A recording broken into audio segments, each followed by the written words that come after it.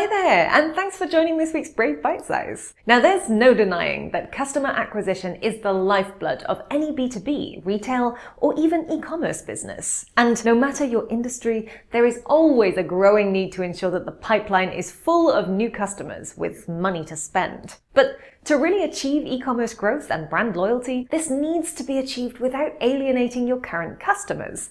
So, why do brands, and retail brands in particular, struggle to find this balance? Well, according to recent advertising studies, the cost of customer acquisition is skyrocketing, and unfortunately, higher costs are not translating into higher conversions. For retailers to not just survive but thrive, strategies have to be adapted to fit new buying trends. Targeted content, e-commerce personalization, and funnel automation should be considered if you want to boost your brand's lead generation success. But that's all we have time for this week, so I'll see you soon.